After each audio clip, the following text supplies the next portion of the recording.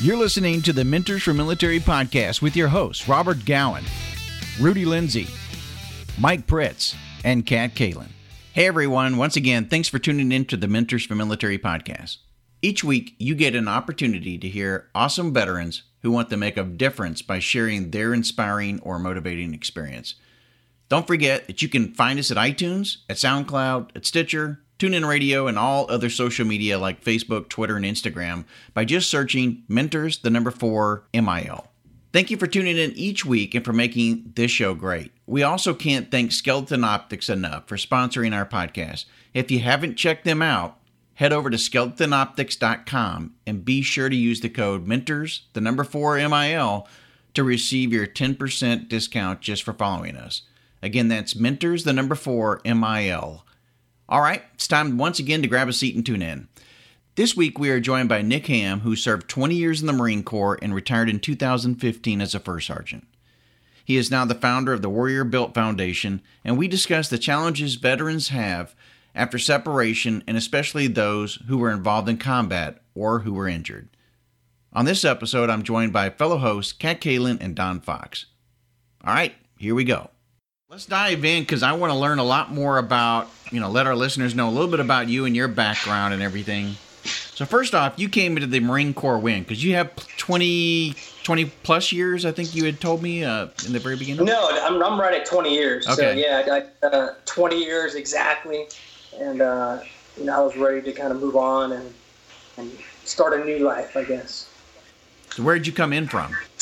I joined out of Tucson, Arizona. Okay. And then I was 19, and I was basically stationed in California my whole time at Camp Pendleton. So I was super lucky to be stationed there the entire time, and obviously I deployed a bunch and trained all over the place, but that was always been kind of like my home base. So don't pretty cool. Don't they call that Hollywood Marines?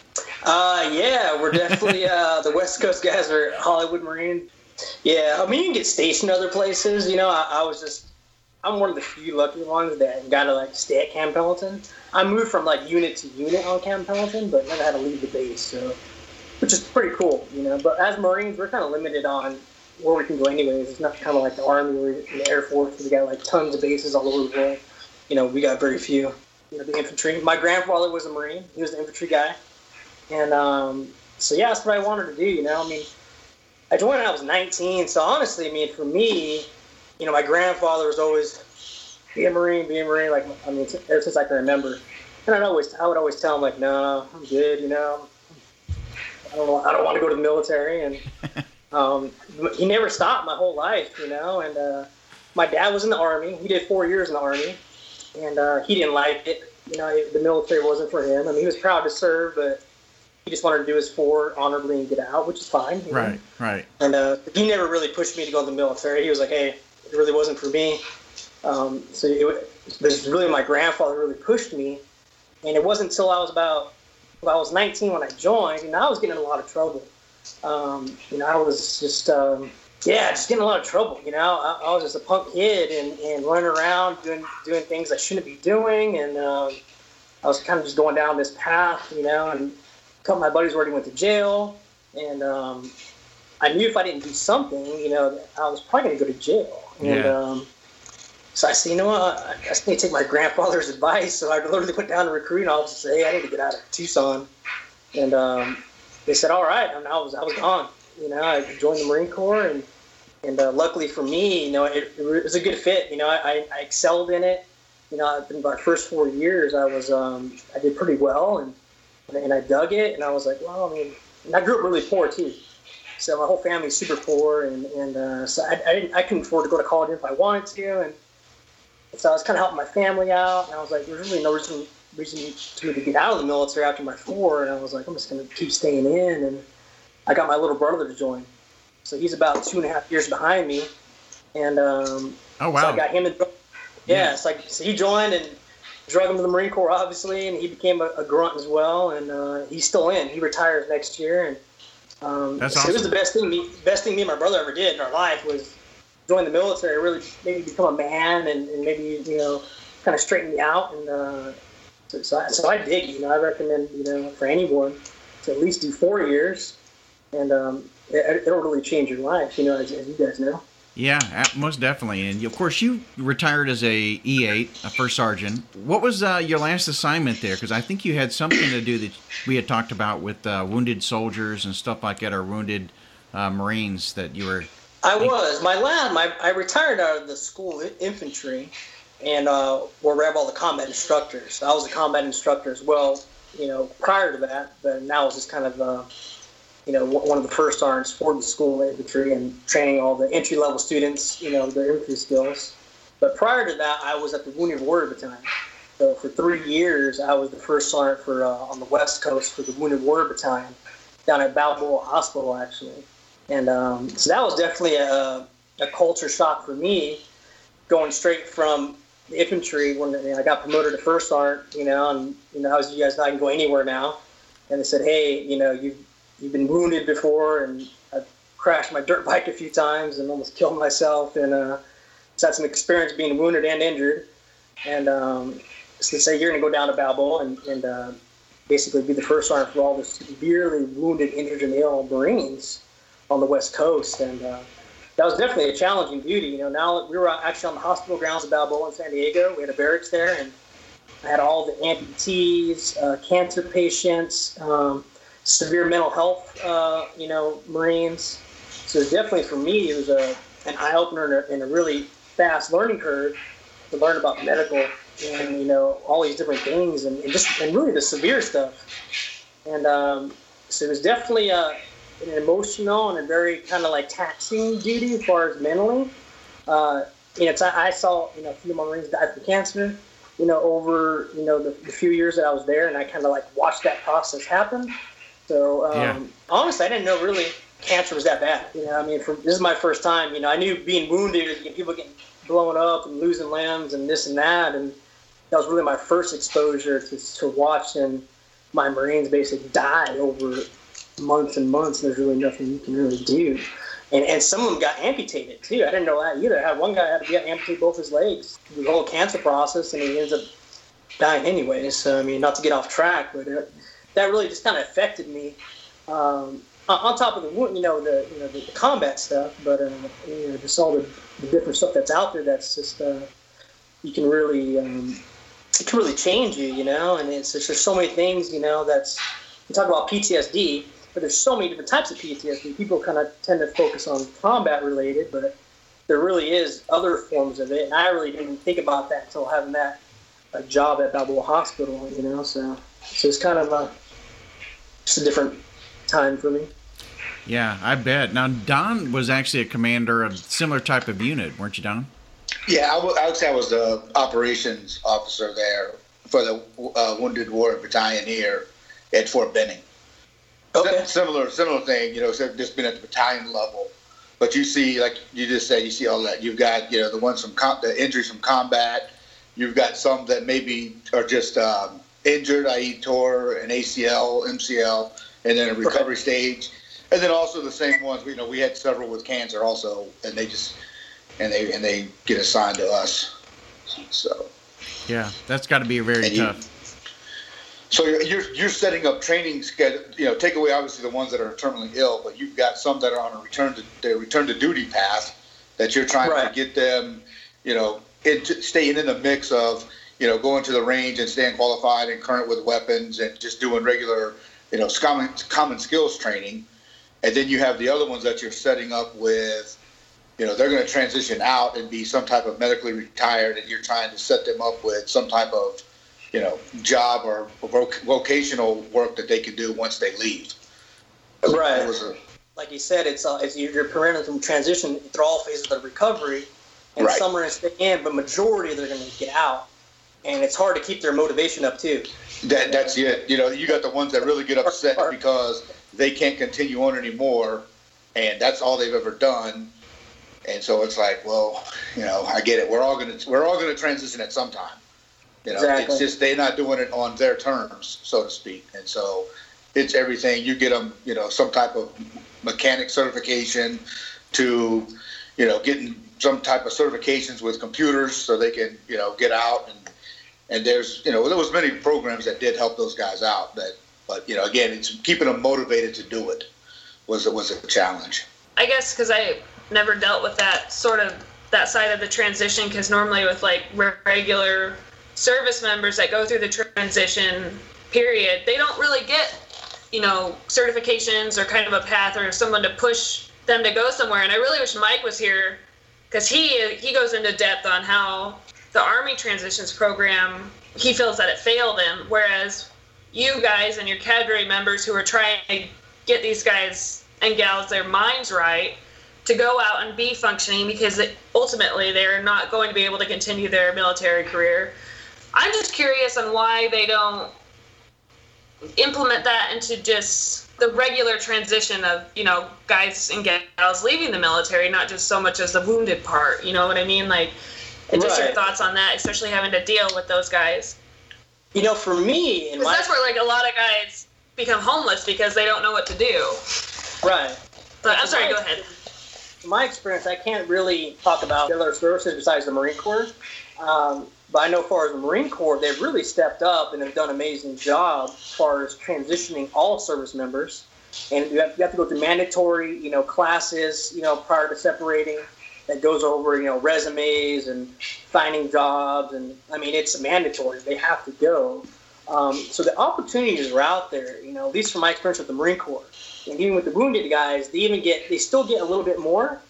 But the problem that I see, to be honest with you, and I'm pretty blunt, I'm hard on service members. It's like I expect so much out of them, and a lot of these service members just don't take advantage of the programs that are out there. They fail to follow through. They say, you know what, I'll get a job, or they think the world owes them something, and that's just not the case. You really got to create your own destiny. And so from my experience, with the Wounded Warrior Battalion and transitioning all my Marines that, out of that weren't in the Wounded Warrior Battalion, just my regular unit, the opportunities are there, but they got to be willing to take advantage of these programs, or they got to be willing to go where the jobs are at too. Some want to go back to hometown USA, but there may not be a job there for them. They have other opportunities in other places, but some of them just want to go back home, or maybe it's due to because they're married and maybe their spouse, wants to go this way or that way. So I know there's a lot of factors out there, but from my experience, the Marine Corps is doing a great job. I can't speak to their services. It's just what I've seen is my Marines are failing to take advantage of those programs, which is very frustrating. To watch them do that. It's interesting to me because, when the guys that are leaving the Wounded Warrior Battalion, you're trying to build them up emotionally and mentally because they have to live with this new disability that they're leaving with. And then on the other side, you want, the guys that are perfectly healthy coming out of the military, it's like, you need to amp them up to be like, this is real life that you're going to be heading into, and it's not, even though you don't have a disability, like the guys that you guys have dealt with, you need to be prepared for A, B, and C. And what's interesting to me is that I wish there was some sort of program or some sort of initiative or class or something that would kind of pound that into their head, like this is what you guys are going to be facing. You're not going to be just going into like a walk in the park, into a job, like you said, hometown USA. Whereas the guys with the disabilities are like, I have to live with this because this is who I am now. You see what I'm saying? So I just find it interesting on both perspectives with transition. And one thing that it's in both, but the problem is, you can start your transition process up to 24 months out in the Army. And so they have the programs that you go sit in these week-long and you can go back in there and do these. The problem is this: most soldiers that are transitioning don't think 24 months out, let alone think. And so when they have to come through that mandatory thing, it's because they're leaving in 3 months. And at that point, you're limited on what the Soldier for Life can offer them. Whereas in the Warrior Transition Battalion, that's kind of their day-to-day job is in that transition. Whereas you're preparing in some units within the Army, those units want you doing Army stuff until the day you leave from there. And so the units, and the other part is, if you're around in the Warrior Transition Battalion, in the battalions, you're around guys that are going through the same thing. Whereas in the unit, some of them are still driving on, getting ready for deployment, getting ready to go do some type of training. And there's only a small handful of them that are doing the transition. So there's really nothing to keep them focused. And like you said earlier, is they think they want to go back home and to where they came from. Well, there's probably a reason they came from there to go, because it wasn't nothing when they left 3 or 4 years ago, and now they're going to go back there. And they also they're looking at a certain, and the career they're looking at doing is not so much the career that they really enjoy. They're looking at how much money does it pay. Right. As opposed to, I want to make this amount of money. So again, it just, the hold up to that is when you start your transition, how far out based on what you want to do and where you get set up to do that. That's the difference. Yeah, a lot of them have unrealistic goals, and so far as the Marine Corps is concerned, what happens, they have to come see their first sergeant. So they got to come see me. Everyone that's going to transition out, whether they're wounded or not, has to see their chain of command, and they have to say, hey, this is why I'm not re-enlisting, because I'm going to looking for a job, X, Y, or Z. So we do sit down with them. So it really depends on, I think, on the leadership a lot of times in that particular unit and how much time they spend with their individual Marines or service members on, hey, what are you going to do? Do you got a resume? What is your plan? Are you going to school? You hear you're going to go to school all the time, and I really hammer on those guys. They tell me, I'm going to go to school. That's the easy thing out. I'm going to use my GI Bill. I call bullshit, because a lot of times they say that, just because they don't want to, they don't want to talk to me, they don't want to talk to their leadership. Hey, I'm going to go to school. It's the easy way out. Or some using it for the wrong reasons. They use their GI Bill just for the money part. I'm not going to get a part-time job. I'll just live with my GI Bill, and I'm going to take some, bullshit classes. So I've seen that happen before. And I've seen some, other service members that are really responsible, and they go on and they're making tons of money right now. So I think it takes all walks of life, but I think it starts with the leadership in that unit and how much they really know their service members and how much they really care about hammering down onto them that, hey, getting out of the military is another life-changing experience, just like joining the military was. You really got to have all your ducks in a row to ensure that you're successful, especially if you have a family. The single ones, it's easy. If you're single and you can just worry about yourself, that's an easy day. But now you got a wife or kids or a husband and kids or whatnot, then you really got to make sure you're going to do the right thing to support them because, I know it's easy when you're in the military. You get all the support. You can get housing if you need to. There's so many different things that you kind of forget about, as far as being in the military. And so when they get out, I think it's really an eye-opener, because I've had plenty of my buddies and Marines that have served with me that have gotten out and they're like, man, I wish I would have stayed in. I hear that all the time. Right. And the military's not for everybody, and I get it. Right. But I see so many that say this wish, man, I wish I would have stuck it out, and did my 20 years. But I do have a lot of success stories as well that I've had guys that get out that are police officers, firefighters, and have all these great jobs, and they're doing great. So, so I don't ever discourage anyone from getting out or staying in. I just want to make sure they have a plan, And right. And what I did as a company commander, I would just, that's fine if you want to go. I want you to go and write your plan out of what you're going to do, and come back in on that counseling at that 12 months out, and we sit down and read their plan, and then from there I'll ask a couple of questions that hey, maybe they didn't think about, or and if you're going to go to college, okay, so let's do the checklist for college. When do you plan on enrolling? Have you already applied? Transcripts, and they look at it that way, and next thing a couple weeks later, some of them come back and said, hey, you know what? I think I'm going to re-enlist. It's not really time for me to get out yet. Right. But again, like you said, I never forced it. Never begged anyone to stay, and never told anyone to get out. But it's have a plan, whatever it is. Have a plan. And I think a lot of the military is dealing with right now, or at least when I got out, it's been almost 2 years now, and I retired in October 2015, and because the war happened, so there was a lot of service members from all branches of service that stayed in because of the money, as far as getting a bonus to re-enlist. That, for me, at least in the Marine Corps, created this thing where you may not have gotten the people that you really wanted to re-enlist. You're getting these ones that probably should have got out after 4 years. At least I'm speaking from the Marine Corps. Just because of the war, hey, I can re-enlist and get $40,000. There wasn't a problem me getting my guys to re-enlist back in the mid 2000s. It was like that was an easy day because they got all this money, but they did it for the wrong reason. So it's True. So I don't know. It takes all kinds. Like we spoke before. To join the military, there's great people, there's bad people. It's like anything in the whole world. Yeah, they're not the same. Not everybody's the same, and not all veterans are the same. So it's pretty much the same thing.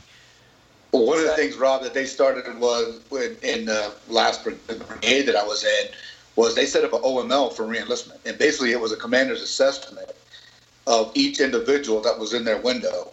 And it started out with what their PT score was, what were their marksmanship scores, what kind of awards and decorations did they have, all the way through what type of professional development schools. And there was you get a certain amount of, it's almost like a promotion packet. Right. You got so many points on each thing, and that's how you went on the OML for reenlistment. And so when you wanted that particular, because sometimes you get choice of assignment or choice of a school, or you get certain things in a reenlistment, and those are only open for certain times. Well, the higher score, those guys obviously had their opportunities, and the guys at the bottom, it's like, well, you kind of did a self-assessment, and maybe you're not cut out for this. Right. They spend 3 years thinking, I'm here, but I'm going to get out. I'm here, I'm going to get out. And then all of a sudden it comes down to it, and they want to stay in. They're at the bottom of the OML for reenlistment. Right. Yeah, I don't want to be all negative on it, And I tell people, it wasn't negative. Life happens, It gave it a good tool. It gave it a good tool for other ones to see that, whoa, I've got to do, it's not just, it's kind of like if you work in a civilian job, what are you doing? You just coming to work, going through the motions, or are you doing something productive? Yeah, and anyone who knows me, especially as a Marine, I'm two different people, to be honest. I mean, there's the Marine Nick, and then there's the regular Nick, I was able to do a very good job at distinguishing the two people. And I'm going to sound crazy right now, like I'm two people, but it really was. My personality and my demeanor, everything's totally different. When they saw me, you saw me off duty, people don't even recognize me. The way I'm dressed and everything else. I look like this, wear a flat bill hat, and I ride my dirt bike. You never knew I was even a Marine. I told people I'm a Marine, they're like, oh wow, but I had to distinguish both of my lives. That way, the Marine Corps didn't consume me and me just be this crazy weirdo. I think you find a lot of veterans are that way, actually. I think a lot of us end up having that two-sided, and you have to do that in some cases in order to keep your sanity. Yeah, for sure, but I'm all about, I appreciate everyone's service and sacrifice, whether it's 4 years or 30 years, To me, I'm thankful that they served, and I appreciate it.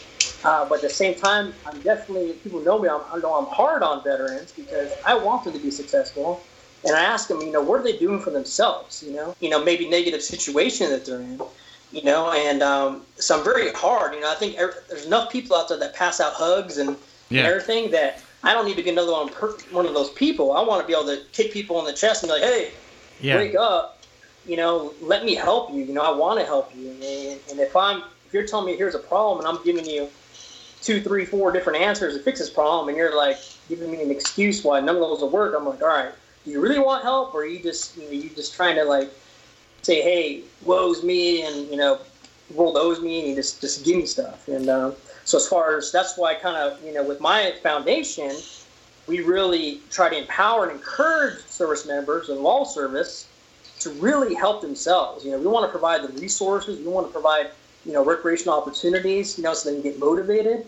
But at the same time, we're about teaching them to give back and think more than just about themselves, but really how to help others. Because through helping others, it's really changed my life, and it's really helped me heal a lot, and it's really helped me kind of have a different outlook on my own life, and it's really just helped me become a better person. I think a better member of society, a better Marine, so on and so forth. I'm not perfect by no means, but got things I need to work on helping others. It's really it kind of changed my attitude, and I really want to seek out the ones that really want the help too.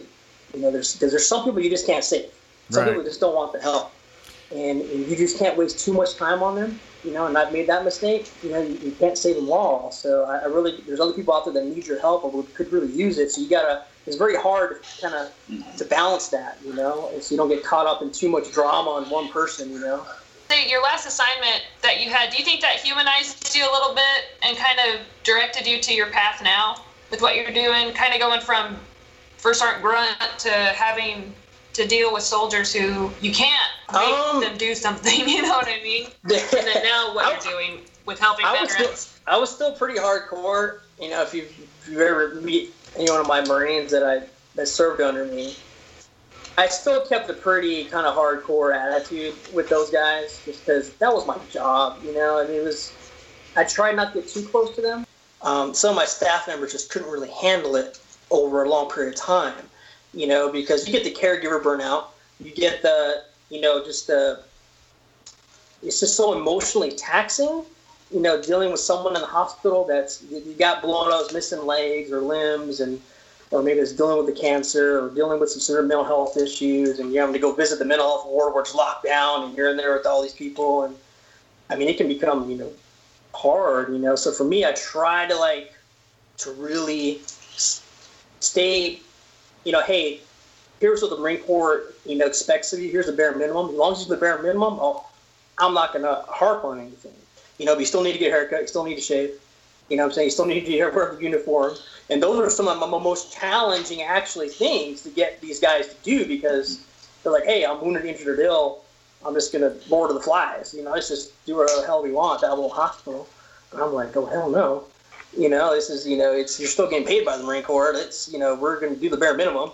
So you have to do that, because what I've noticed is if you let them fall too far away from the military as far as that structure, it really hampered on their recovery process. Sure. You know, because their motivation went down. They started not caring about anything, you know. And so I had to battle a lot of doctors and providers and stuff. They say, oh, you're too hardcore, being more lenient on them.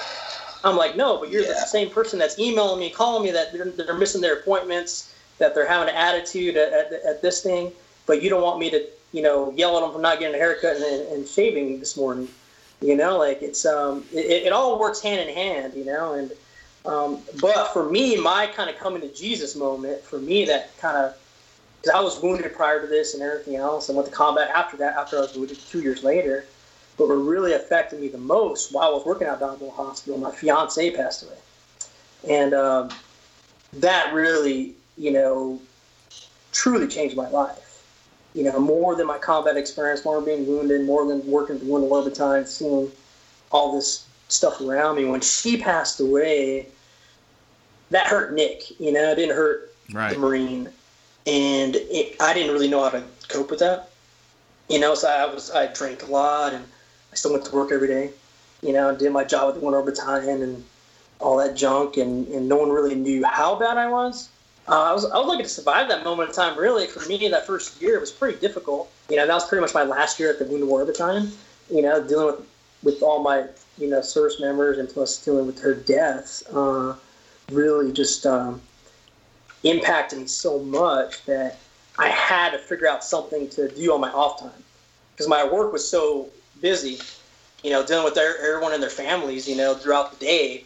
You know, when I got home, I just drank all night long, and you know, party or whatever, and then so I had to figure out something to do to stop that cycle, and that's what actually led me to start my foundation. Is I wanted to do something to take up all my time, you know, and that's why I started my initial project building this chopper thing with some other wounded veterans, because it forced me to plan and coordinate and do all these things with this chopper every night while I drink myself to death.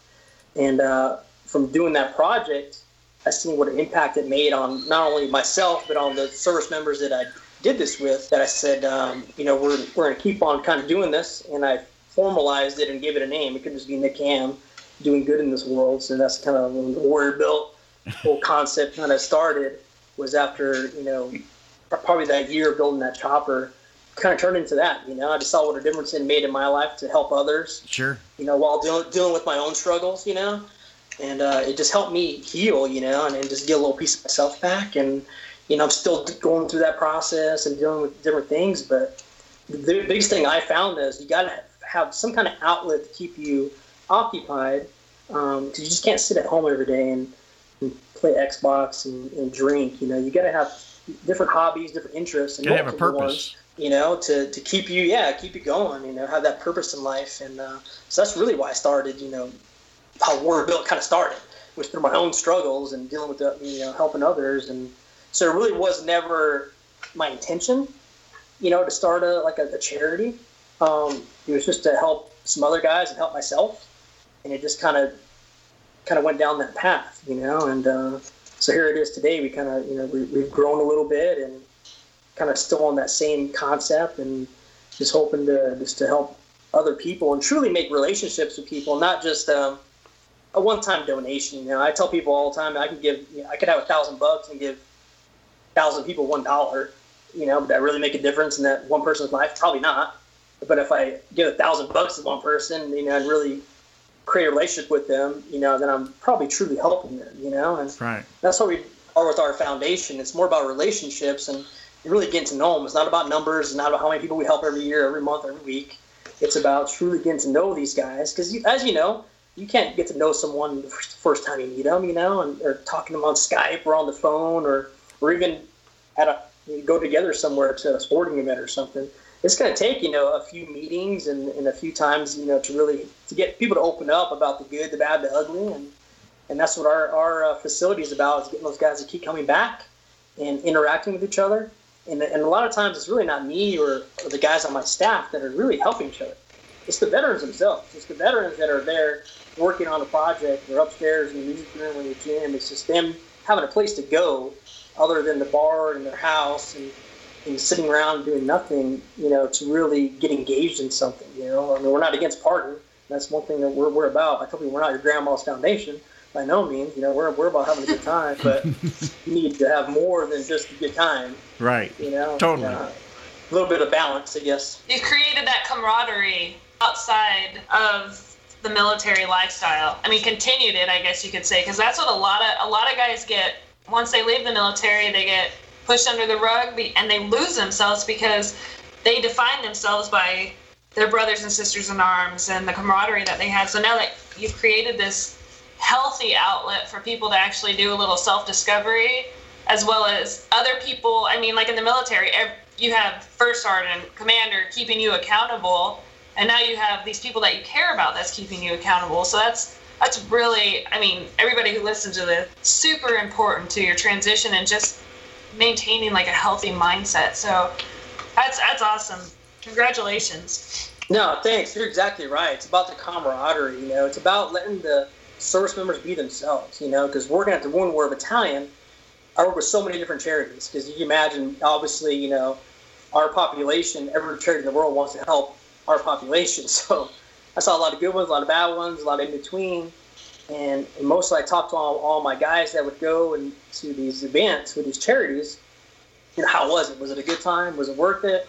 And a lot of times it was. Sometimes it wasn't. Sometimes they felt they really couldn't be themselves. It was that dog and pony show, Sure. And so I was like, I really want to. And I couldn't relate to a lot of the charities, And so that's really, for me, it's important that I let these service members, veterans, be themselves. I don't care if they cuss. I don't care if they, drink and get wild and crazy. As long as we all do it in moderation and we're there to look out for each other, and if we can identify that. And that's really how you find out, from my experience, if you really have a problem. If you say no drinking, you can't do this, you can't ride your motorcycle, don't do a burnout right here, and have all these rules, then you don't really know who really has a problem, who's really getting a little too wild and crazy and who's not, because they're not really being themselves. Yeah, they're kind of walking on their toes, they're like kind of on your chain of command, like, hey, I'm going to act a certain way, that way they don't look down upon me or what, I don't get, singled out or something. So we encourage them to have a good time. We also encourage each other to look out for each other and reel people in, if they're getting, a little too crazy and about to go to jail. That's no good. But so yeah, it's our facility. There's no secret recipe on it. It's just basically like a clubhouse where we have a gym in there. We have a music therapy room. We have a lounge where we do PTSD therapy groups, every week. Or they can just hang out up there and watch movies. The main garage floor where we can work on projects, kind of like a hobby shop, really. We do welding classes every week. So there's a schedule where, certain days of the week, certain things go on, but on the rest of the hours, you can use the whole facility, And so it's really just a place for them to get together for many different reasons. And that's what I learned early on was, how do you get someone out of the house? That's the hardest part. How do you get them off the couch to go somewhere? You got to have something fun and exciting. So our facility is definitely a cool facility where when they come in, it's not just a dirty, garage, it's all painted, the floor is done really cool, it's just a rad place to you just want to hang out. Even if you not want to do anything, you just want to go and just bullshit with people. You know, that's what a lot of guys come. Man, I'm just going to go in there and sit around, bullshit, watch other people work on some stuff, or go upstairs in the music room and jam out. You know, we have music therapy classes, but the instruments are available all week. You know, they can just go up there, and you don't have to be a pro. So really, what happens is they come there for one reason, and they end up exploring other things, and see, wow, I really like playing guitar. This is really fun, or I want to turn a wrench, or I want to learn how to weld, and so on and so forth. You know, so it's just a multi-purpose facility. So it kind of encompasses hopefully everybody out there, because we're all into different stuff. You know, we're not all in the same things, you know, and that's what's important to me is we provide multiple forms of therapy, because we're all different, you know, and hopefully expose them to something else while they're there, because you have to have different outlets. Because if you get hurt and you love riding a motorcycle and you can't ride a motorcycle anymore, then what are you going to do? You know, because it happens. You know, you got to have something else you're into.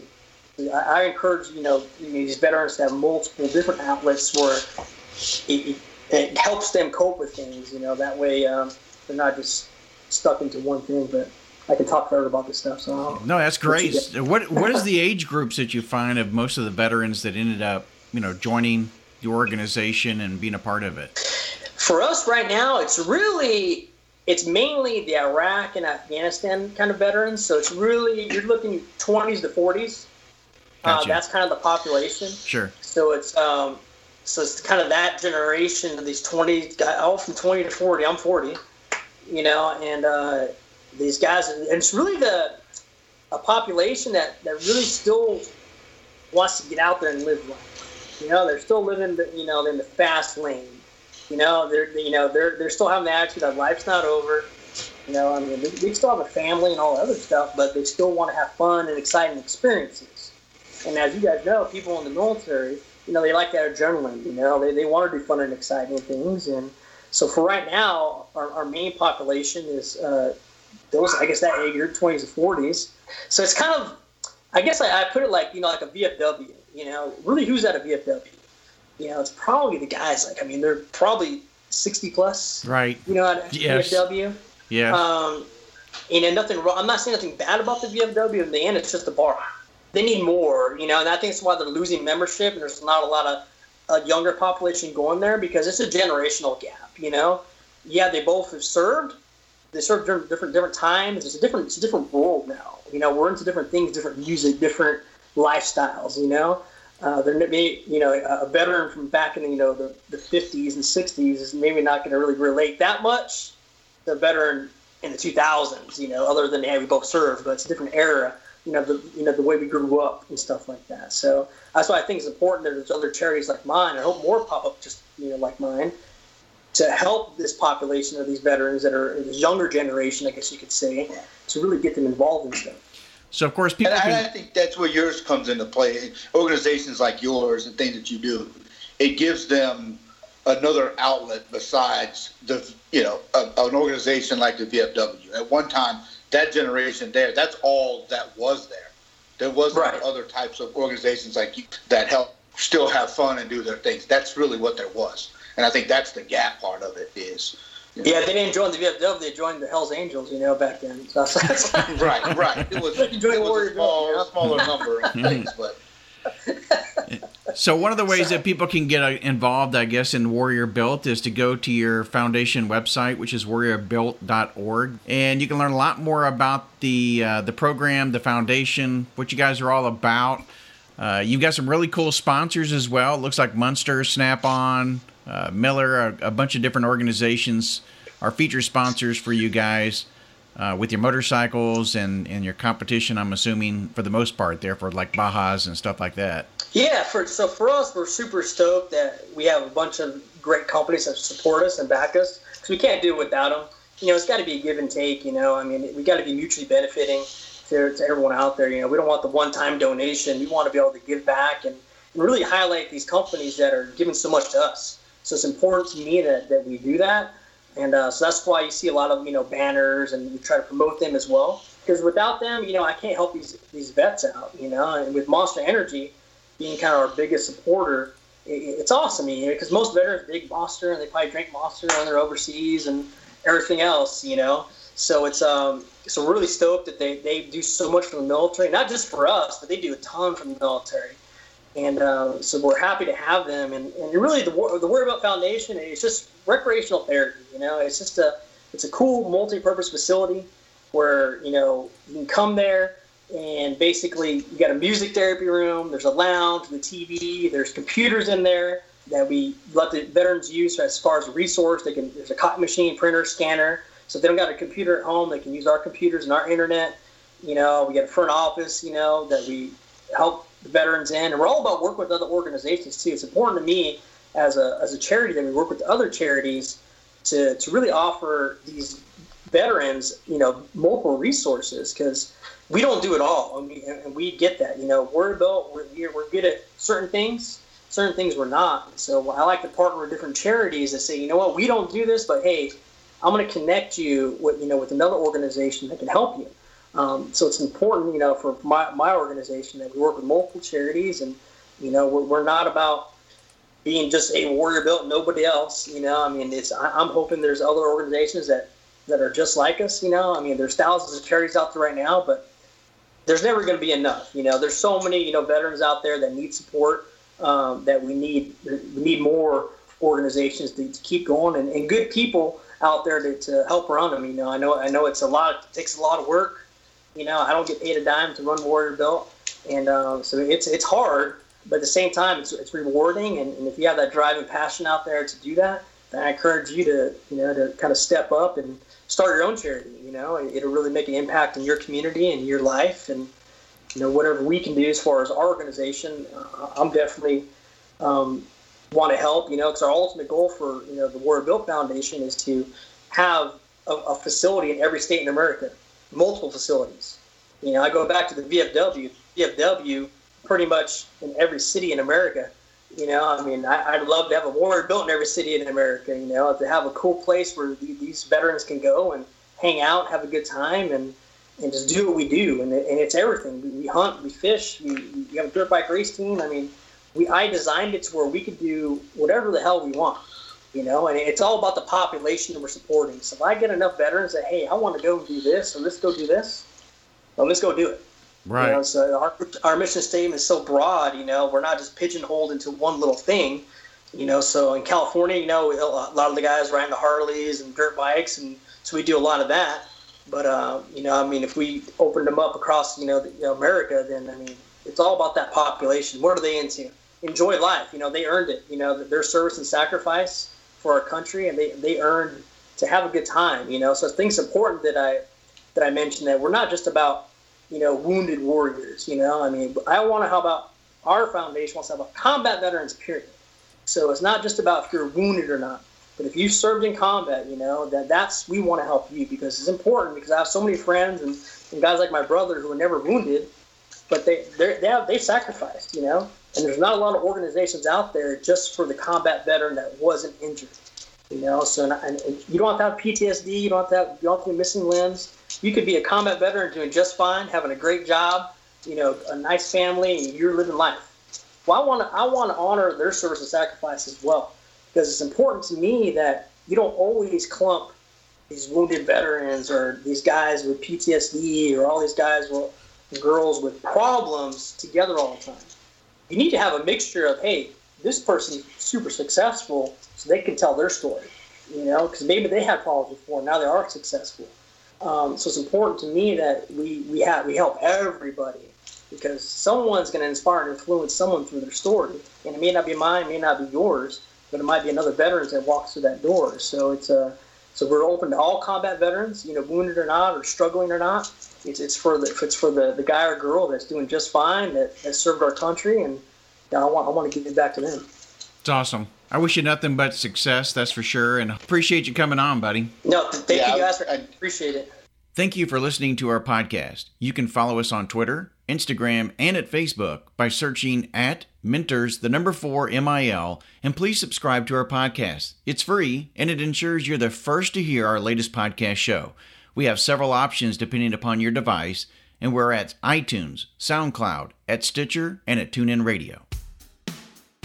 Hey everyone, Robert here. I love supporting veteran-owned companies, and Mentors for Military recently partnered with Skeleton Optics to offer a 10% discount to our listeners. That's right, 10%. These aren't your regular run-of-the-mill sunglasses, by the way. The frames are handcrafted in Italy with Zeiss Vision lenses. Use the code MENTORS4MIL or MENTORS4MIL at skeletonoptics.com, and you'll receive your 10% discount automatically at checkout. Hurry up and get on over there to support a veteran-owned company.